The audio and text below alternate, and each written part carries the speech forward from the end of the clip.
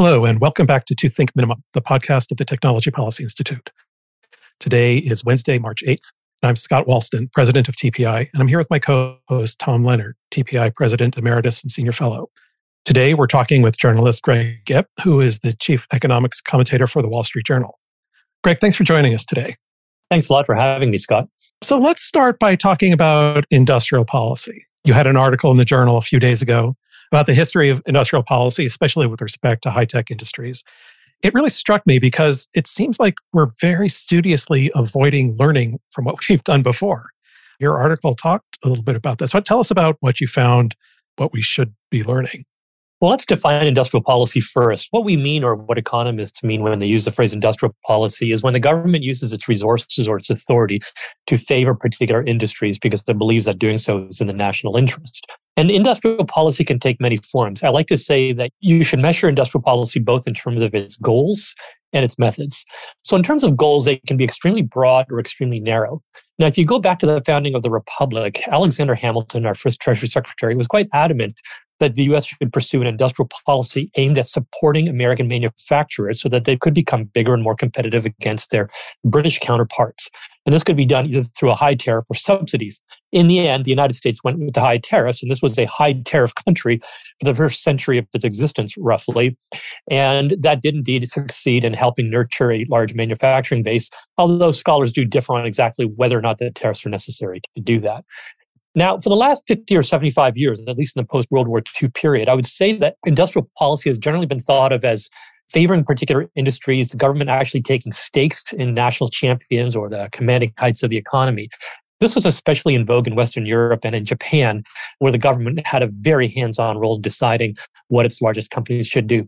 Not so much in the United States. It was really a route that we did not pursue here. But we did nonetheless pursue industrial policy in some narrower ways.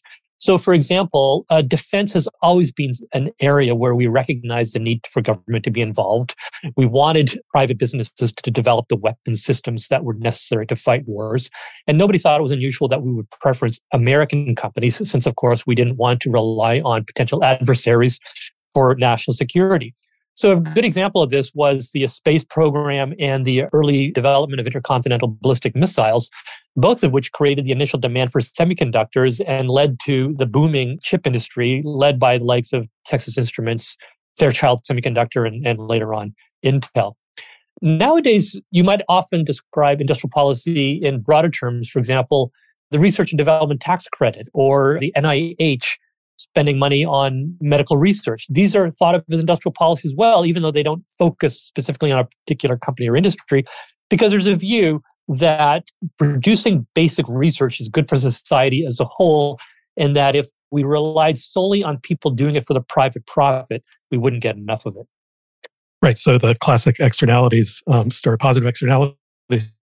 But it also seems to me that there's something fundamentally different between the government doing something that only the government will do, like going to space in the 60s. Of course, it's different today, and developing intercontinental ballistic missiles and trying to support things that are developed commercially for commercial, at least for partly commercial uses. But there's a lot of the latter going on now. The CHIPS Act, for example, does that, although there's certainly a national security element to that. Is that right?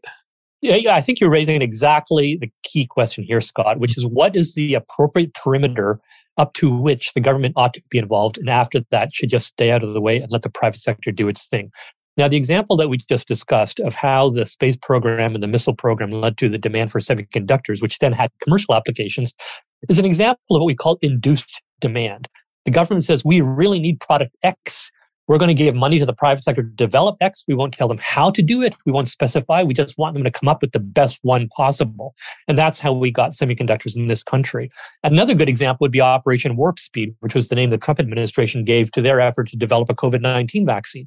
Again, they didn't specify it must be a vaccine produced by this company or of this type. They said, here's a lot of money. We will invest in your company and your vaccine technology. We will guarantee you a certain amount of sales. We just want an effective vaccine as quickly as possible. And we got a bunch of very effective vaccines using new technologies such as messenger RNA and viral vectors, some of which have turned out to have other spin-off applications towards cancer and so forth. And these are good examples because the private sector had on its own no great incentive to develop a COVID vaccine. And it didn't have any great incentive to develop nuclear missiles. At least I hope they didn't. Right. Or to put a man on the moon. So this was an appropriate, as you say, nobody really doubted that this was well within the perimeter of what government should do. And also the government could define a specific outcome as well. When I listen to this discussion and your initial definition of industrial policy, it strikes me that it also could be rephrased as government supporting things that just are not competitive enough to make it on their own. And, that could encompass lots of things. It could encompass farm policy. It could encompass, you even refer to this in your article, saving the textile industry in North Carolina when it has outgrown its competitiveness and things like that. So how do you distinguish, I know what you're trying to talk about, but how do you distinguish those examples from trying to, and we haven't even talked about, the Cylinders of the world. And yeah. This is exactly why the perimeter starts to become a little more fuzzy, as it were, as the government expands the scope of what is in the national interest. Because a lot of what the government thinks is good industrial policy in the national interest looks to probably, you and me as old-fashioned protectionism, right? So one of my favorite examples is shipbuilding. Since 1921, I think, we've had a law in the books called the Jones Act, which basically says ships that transport goods between American ports must be built in the United States. And the ongoing rationale for this law is that we need a domestic shipbuilding industry so that we can build ships for the Navy, which is necessary for national security, right? Well, it's actually just protectionism. And the fact of the matter is that the U.S. shipbuilding industry has steadily shrunk over the last 50 or 60 years despite this law. Essentially, what it means is that it is very expensive to transport stuff between American ports, and we really don't have a strong shipbuilding industry. So I would say that that's a place where industrial policy gets over its skis and essentially just becomes a prop for industries where the United States no longer has any competitive advantage. Now, let's take another look at a slightly different industry, which is renewable energy. And indeed, I will tell you right off the bat that energy is a black hole for industrial policy in this country. I mean, does anybody remember the Clinch River breeder reactor? I don't remember how many billions of dollars were sunk into that thing. Synthetic crude, Syncrude, future gen, carbon capture and storage, right? I mean, and Tom, you just mentioned Cylindra. So there's something about trying to create new energy technology that just politicians find irresistible. And they often commit the primary sin of actually specifying the technology. They don't say we want renewable energy. They say not only do we want renewable energy, it must be of this particular type. And that often ends up guessing wrong because it turns out that it was an inferior technology that they supported, one that never had a chance of becoming commercially viable, at least in this country. On the other hand, there have been a series of incentives put out for renewable energy, such as state and federal feed-in tariffs and renewable portfolio standards and production tax credits, which were a little bit more sort of, well, we're not going to tell you what type of renewable energy to use or whether you're going to use a particular type of solar technology, but we will reward you for producing what we think is the national interest, which is energy that does not add to the climate change problem. And I would argue that this has been successful in the following sense. It has led to a lot of R&D going into renewable energy technology, some of which didn't work out so well like Cylindra. But on the other hand, some of it went towards Tesla, and that looks to have been relatively successful. And it also definitely sped up the adoption by utilities of renewable energy. So in fact, we've had more solar power and wind power, I think, than a lot of people expected. And through learning by doing and economies of scale, the cost of that power has also fallen a lot. What it did not do, though, is to create a sustainable, competitive solar power industry in the United States. Most of those panels are still made in China. And so I would say that that's kind of a mixed example of successful industrial policy. Let's actually talk about China for a second. So there's the CHIPS Act, which seems to encompass all of the different aspects, good and bad, that you're talking about. I mean, we know there is a need for semiconductors and microchips for national defense reasons, but it also does have protectionist elements, right? There are lots of companies that are thrilled to get more money for whatever it is that they want to do, building fabs, making more chips. How do we think about something like the CHIPS Act? In fact, we've done this before. It was Semitech. It's got real aspects that we should really be concerned about, and it's got protectionism aspects. How do we think about that from a policy sense? How do we balance those? Well, a good way to start this conversation, Scott, is actually to go back to the 1980s. You mentioned Semitech, which was a private-public consortium intended to revitalize the U.S. semiconductor industry. But we also had voluntary export restraints when the Japanese agreed to limit how much of their chips they would sell to the United States. And at the time, the primary type of chip we were interested in was memory chips. And those initiatives utterly failed to save the U.S. industry. Passing year, more and more of the industry ended up going to Japan. And then, by the way, it eventually went from Japan to South Korea. So you might say that was an example of failed industrial policy. And by the way, the arrival of cheap memory chips actually brought on the ability to create lots of new devices and applications that may not have been possible if we'd insisted that everybody buy expensive American-made chips. But there was something different about that period, and that is that Japan and South Korea were allies of the United States. Nobody really worried that one day the Japanese or the South Koreans would refuse to sell us chips because we were at war. It just wasn't kind of something that people factored into, except maybe at the extremes. And that, I think, is not an assumption people are willing to make with China. And so what I think makes the semiconductor situation special today is that a growing share of, not the design of semiconductors, which is still dominated by the United States and its close allies, but the manufacturing of the chips themselves takes place in three places: Taiwan, South Korea, and China. China, for a variety of reasons, people are worried about relying on. Taiwan, we think of as an ally, but China has made it clear they intend someday to pull Taiwan back into the fold. South Korea is an ally, but at risk of going to war with North Korea.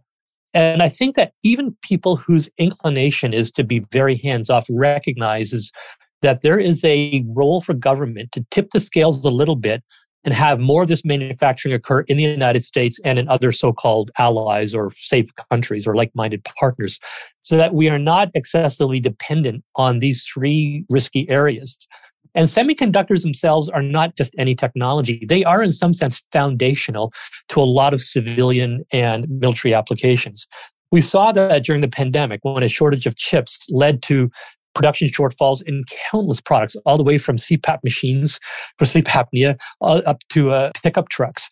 So I think that this is one area that ought to rightly be within the perimeter of where the government can put its finger on the scale through industrial policy to encourage more production in the United States.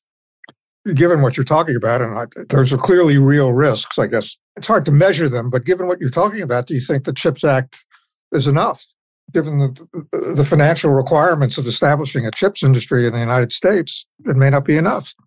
So if we accept that this is rightly within the perimeter of where the government should intervene, the next questions I think we need to ask are, is it focused enough, and is it designed in such a way that we actually get what we want without actually a lot of negative feedback, rent-seeking and protectionism and so on? I would say that from what I've seen, it seems to be relatively focused in that the Commerce Department is not saying only certain companies may apply and only certain technologies will qualify.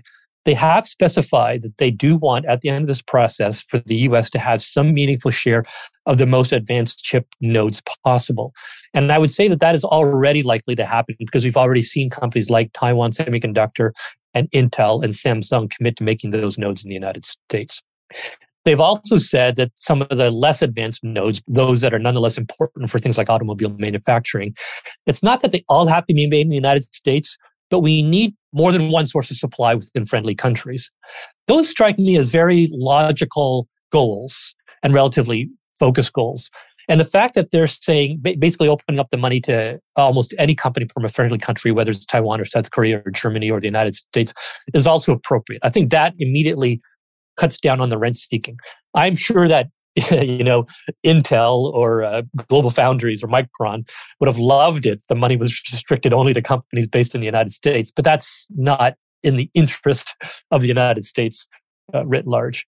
If I were to worry about something, it would be that when I see the rules written for this program, I see the Biden administration trying to accomplish more than just that narrow focus of shoring up the vital semiconductor supply. For example, they insist that the companies and their contractors have good, affordable childcare. They pay union wages, if possible, to use unionized labor. They say that recipients may not use this money to buy back stock or pay big dividends. They may not invest in China. They must share extraordinary profits with commerce. I kind of get why these are attractive conditions. This is a democratic government. They want to rein in corporate greed. They want childcare for everybody. But I don't think that these things actually help them achieve the primary goal, which is to build up the US semiconductor supply chain. In fact, I worry that they do just the opposite, in that the more conditions you add to the money that recipients are applying for, the less attractive that money becomes. And you do not want a situation where the most financially strong and successful semiconductor chip companies say, frankly, we don't need the money that badly. We're going to go invest somewhere else. That would not be a successful program. You don't want the only people applying for the money to be the companies that can't get money any other way. This seems to be an issue throughout the IIJA. There are lots of conditions attached to the money in lots of programs. We talk about broadband a lot. It's there. Yeah, people don't seem to calculate in the costs of adding those extra conditions. You can maximize one thing, and every condition you attach to it makes it less likely or even impossible to get to that goal. It raises costs. And as good as some of those things will be, and they might be fantastic goals, it makes achieving the goal harder. And by the way, this isn't hypothetical. We've got a lot of experience in this area. I mean, they're not all specifically related to industrial policy. But when we did the Troubled Asset Relief Program during the financial crisis over a decade ago, we attached all sorts of conditions about lending. You couldn't pay your CEO certain amounts of money for compensation and so forth. And so this money almost became like a scarlet letter. And any company that took the money then worked really hard to try and pay the money back so that they would not have to actually adhere to these conditions any longer. And that actually worked against the purpose of the program, which was to ensure that banks had all the capital they needed to keep lending. If you go to the CARES Act of the year 2020, this was the big COVID relief bill. Mm-hmm. There was actually a provision carved out of that bill specifically to help Boeing, which was, as you know, facing a lot of difficulty because airlines were on the ropes and they were canceling their orders and so forth. And I don't think anybody wanted Boeing to go under. Well, when it came time for the Treasury Department to actually write the rules for that loan, they said, well, we want equity interest in Boeing if they're going to take in this money. And Boeing looked at this and they said, we don't like that. I don't think we'll take the money. And so that was a specific example of the conditions actually being enough of a turnoff that the money was not taken. Now, maybe that's fine. And Treasury gets rightly say, well, if Boeing managed to get the money from private sources, that's good. That's the end goal. And so maybe that's a lesson in how those things were appropriate. But what I'm trying to say here is that we already know from real examples how attaching conditions actually makes companies more reluctant to take the money. And you've got to ask yourself, are we attaching? There's probably some level of conditions that is okay. Like the childcare thing, I'm not sure anybody's really that fussed about it. These companies are pretty actually sophisticated, advanced companies, and most of them offer childcare already. I'm actually kind of doubtful that, the childcare requirement will in the end be that material to any of them. But like saying you can't buy back stock, thinking you can't invest in China, thinking that you have to share profits with the Commerce Department, the deterrent effect of those conditions, I think, will depend a lot on precisely how commerce interprets them and imposes them in the writing of the rules. And hopefully they're being very conscious in weighing the effect, balancing the desired policy goals on the social policy front of these conditions with the possible deterrent effect of getting the take-up of this program that they really do want. In addition to that, I'm also concerned that they look at each program separately, but there are also these host of programs that all have similar goals, and they're all actually competing against each other for resources. I mean, money isn't a resource. It's what you get with the money. If it drives up, everything's driving up the cost, then it'll be a problem. I'm sorry, Tom, I interrupted you. No, I was going to agree. I think the devil will be in the details. You can say, well, you can't use the money for buybacks, but of course, money is fungible. So if this money comes with strings, you can use the other money. But given how unpopular, it's amazing to me how buybacks poll so badly. It just seems to be something you can demagogue against, and it's just it's kind of an all-purpose thing. So if a company takes money, and even if they use other money to do buybacks, I'm sure there'll be some pushback on it. But like a first-year student of finance can tell you that buybacks are just an alternative to dividends or a way of returning cash to shareholders, and companies will find a different way to do it. So I find myself in the opposition of saying that this is a purely cosmetic and meaningless restriction, and therefore it's totally fine. Well, yeah, it could be that, or it could be that company just going to face a lot of bad PR if they use any of their money for buybacks, And the windfall, however windfall profits are defined, I've only read the newspaper accounts that somehow there's going to be some sort of I guess that's what you're talking about by sharing the profits with the Department of Commerce. Yeah. I want to give Commerce a little bit of credit here because, first of all, I think Gina Raimondo, the Commerce Secretary, is very cognizant of all these trade-offs, more so than I think perhaps a lot of government officials. So I think if there's any cabinet secretary who's going to get the balance right, I think that she's probably got a better chance than many. And even the profit sharing provision, I mean, as it was explained to me, they didn't want to be in a situation where companies were deliberately lowballing the profitability of their projects in order to get more subsidies. So in some sense, the possibility that if they actually make more money than they say, they'll have to share that. In some sense, it helps keep them honest. There's a certain intuitive appeal to that. As you said, Tom, the devil will be in the details. From what I've read, the ultimate objective, or one of the ultimate objectives, is for these subsidies to end at some point. It's not clear to me from what I read, how long the time horizon is, but ultimately that these companies are supposed to be able to stand on their own 2 feet. You may understand the details better than I do, but how do you understand that? Do you think, I don't think there are that many examples of companies that have received a subsidy over a long period of time and then it stops, because the political imperatives are generally in the other direction. So, yeah. Well, it's actually written into the legislation. It was written into the funding requirements that the projects must be commercially viable at that point when the money is no longer available.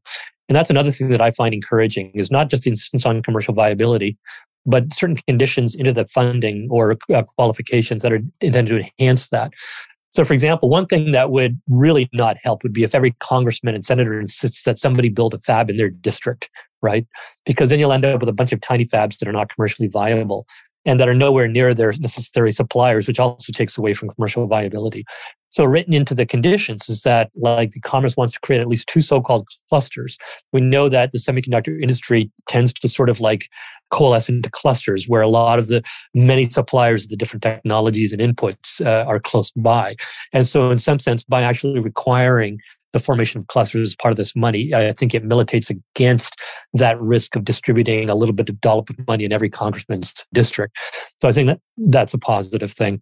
But as you say, like $39 billion sounds like a lot, but compared to the $3 trillion that this industry is likely to invest over the next decade, it's not a lot of money. So you got to be careful that you don't try and spread it around too thin, that you use it in places where it really will make a difference. So Commerce is saying they want to see, for example, states and local governments pony up money as well. They're trying to sort of like leverage that funding.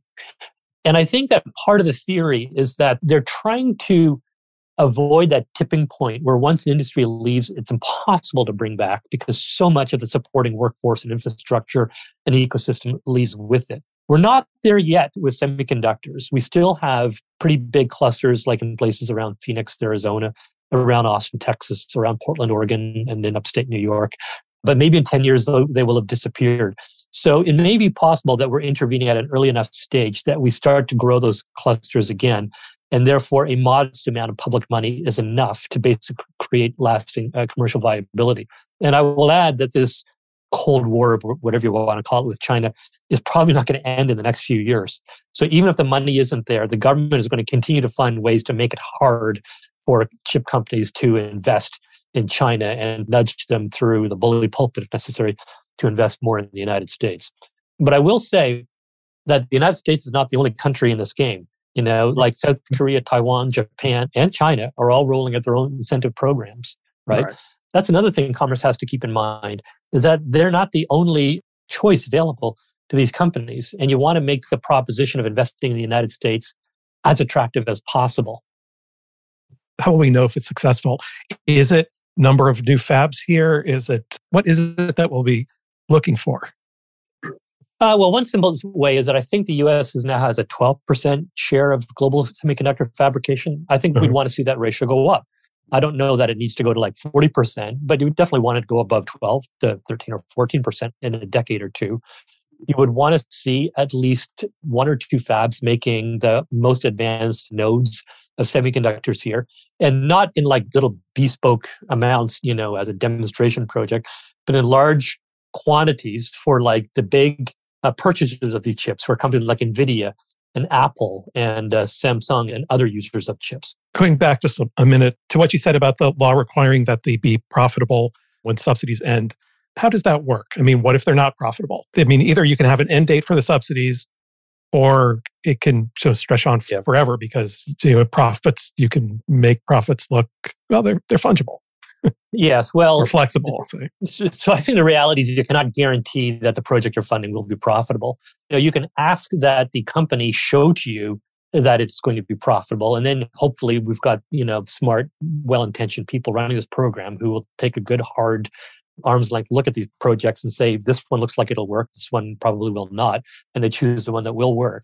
But is you're the right. implication then that the subsidies could continue? No, I don't think so. I mean, Congress only appropriated $39 billion for this. And so unless you're planning to go back to Congress and ask for more money, there is a limit to how much money there will be. And so you might say that's an advantage. For example, I'm not sure if this is a good or a bad example. One of the reasons we still make pickup trucks in this country is because in the 1960s, Lyndon Johnson imposed a 25% tariff on imported pickup trucks. It became known as the chicken tariff, I think, because it was like in retaliation for tariffs on our chicken products that the Europeans imposed.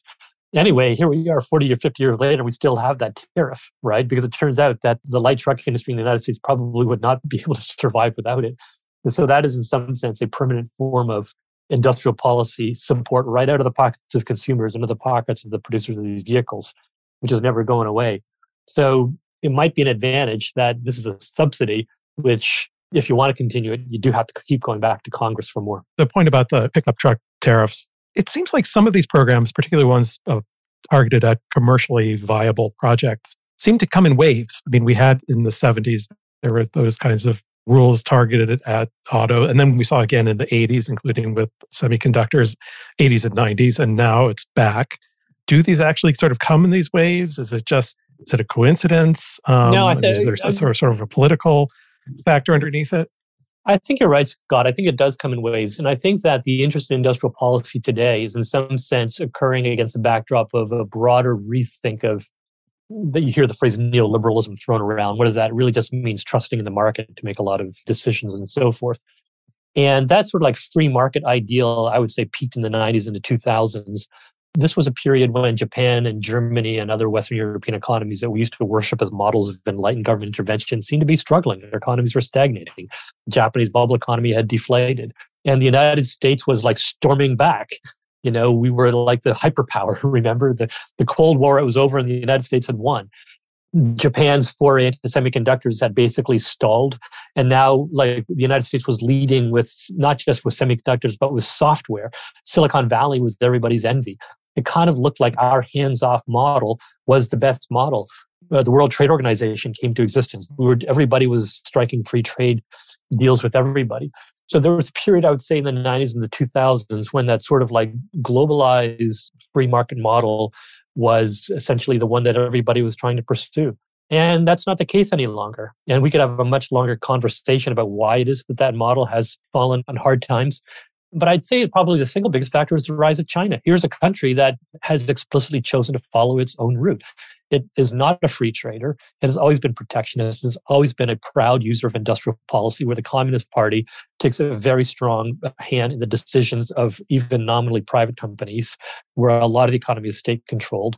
And I think there's a view in other countries, certainly the United States, that we got China wrong, that this country did not become more like a liberal free market model as we had perhaps expected and hoped. And that if the US was to continue on its old path, then it would be essentially allow China with its subsidy-driven, protectionist-driven, industrial policy-driven model to capture more and more of the most important areas of technology in the future, and that nobody wants to take a chance on that happening. So in some sense, I think the rise of China changes everything. And there's a little bit of, well, if you can't beat them, join them, right? If we can't persuade the Chinese to give up protection as industrial policy, then to a certain extent, we may have to become a little bit like China just to sort of compete with them. So is there some national security or including economic security, criterion that one could use? I mean, just along the lines you're talking about, if we're worried about, let's say we're worried about a cutoff of supply from China for something like chips, can we develop objective criteria as to how much is enough and how much is too much? And maybe also how much more we're willing to pay for things to do this. Those are two great points, I think. It's above my pay grade. I can't figure out exactly what those criteria should be. But I think that, let's stipulate that the semiconductors fits the definition, and I think the bar should be higher for virtually everything else. Let me give you a good example. Electric vehicle batteries. Everybody seems to think electric vehicle batteries ought to be the next step, that they're an appropriate target for industrial policy, that we need to make sure the electric vehicle batteries are all made in the United States. I'm not convinced of that. Like, why? Why must all the EV batteries be made in the United States? What's wrong with Mexico? What's wrong with Japan? What's wrong with Western Europe? Do we really think that we won't be able to buy those EV batteries from those countries? If we insist they'll be made in the United States, do we end up making electric vehicles so expensive that most Americans will not be able to afford them? And that will get in the way of the adoption of electric vehicles and all the good things that we want to happen with respect to that. And then there's just like good old rent seeking, right? I mean, industries and politicians are highly motivated to basically seek any possible justification for special treatment for them and their constituents, right? So a few weeks ago, I got a press release from a group of senators demanding that copper be declared a critical mineral deserving of national security cooperation. Not coincidentally, the senators behind this have large copper mines in their states. What a coincidence. Yeah. Yeah, what a coincidence, right? I mean, I had to smile during his State of the Union address. President Biden said, we want like all this infrastructure to be made with materials in the United States, American steel, American drywall. I guess that's the first time I heard of American drywall having these important national security implications. But there you go. And now they can't find it. Well, I've been reading they can't find enough stuff that's made in America to do what the infrastructure plan is supposed to do. Yeah, and it'll take longer and cost more money to build the infrastructure if you insist on those conditions. Right. Do you think that policies like the CHIPS Act, where there's lots of good justification, opens a spillway to things where there aren't? Or is the press release you got sort of an aberration and nobody will really go for that? I don't know that CHIPS per se opens the floodgates. I would say that CHIPS is part of essentially this growing national zeitgeist that the government needs to be involved. And that zeitgeist, as opposed to CHIPS per se, will encourage more and more industries and their political sponsors to step forward demanding protection when, in fact, the argument in its favor is relatively weak. As I said, it took, I think, over 2 years and a lot of political horse trading to get that act passed. And as a practical matter, there just doesn't exist the consensus or the political capital to do that over and over again with a lot of things. Interestingly enough, the so-called Inflation Reduction Act, that it contained these provisions that for electric vehicle and other green technology subsidies, but as a condition of them, the cars have to be assembled in North America and the batteries have to be made in friendly countries. So that was a form of industrial policy, I guess you could say. But we're already witnessing a backlash from our trading partners. And to its credit, the Biden administration appears to be finding ways to interpret the criteria loosely enough that more U.S. allies can participate. Well, I think that takes us to the end of our time. Greg, thanks so much for speaking with us. That was really interesting, I thought. Really appreciate it. Thanks a lot for having me. Yep. All right. Anytime. Thanks. Thanks. Yep.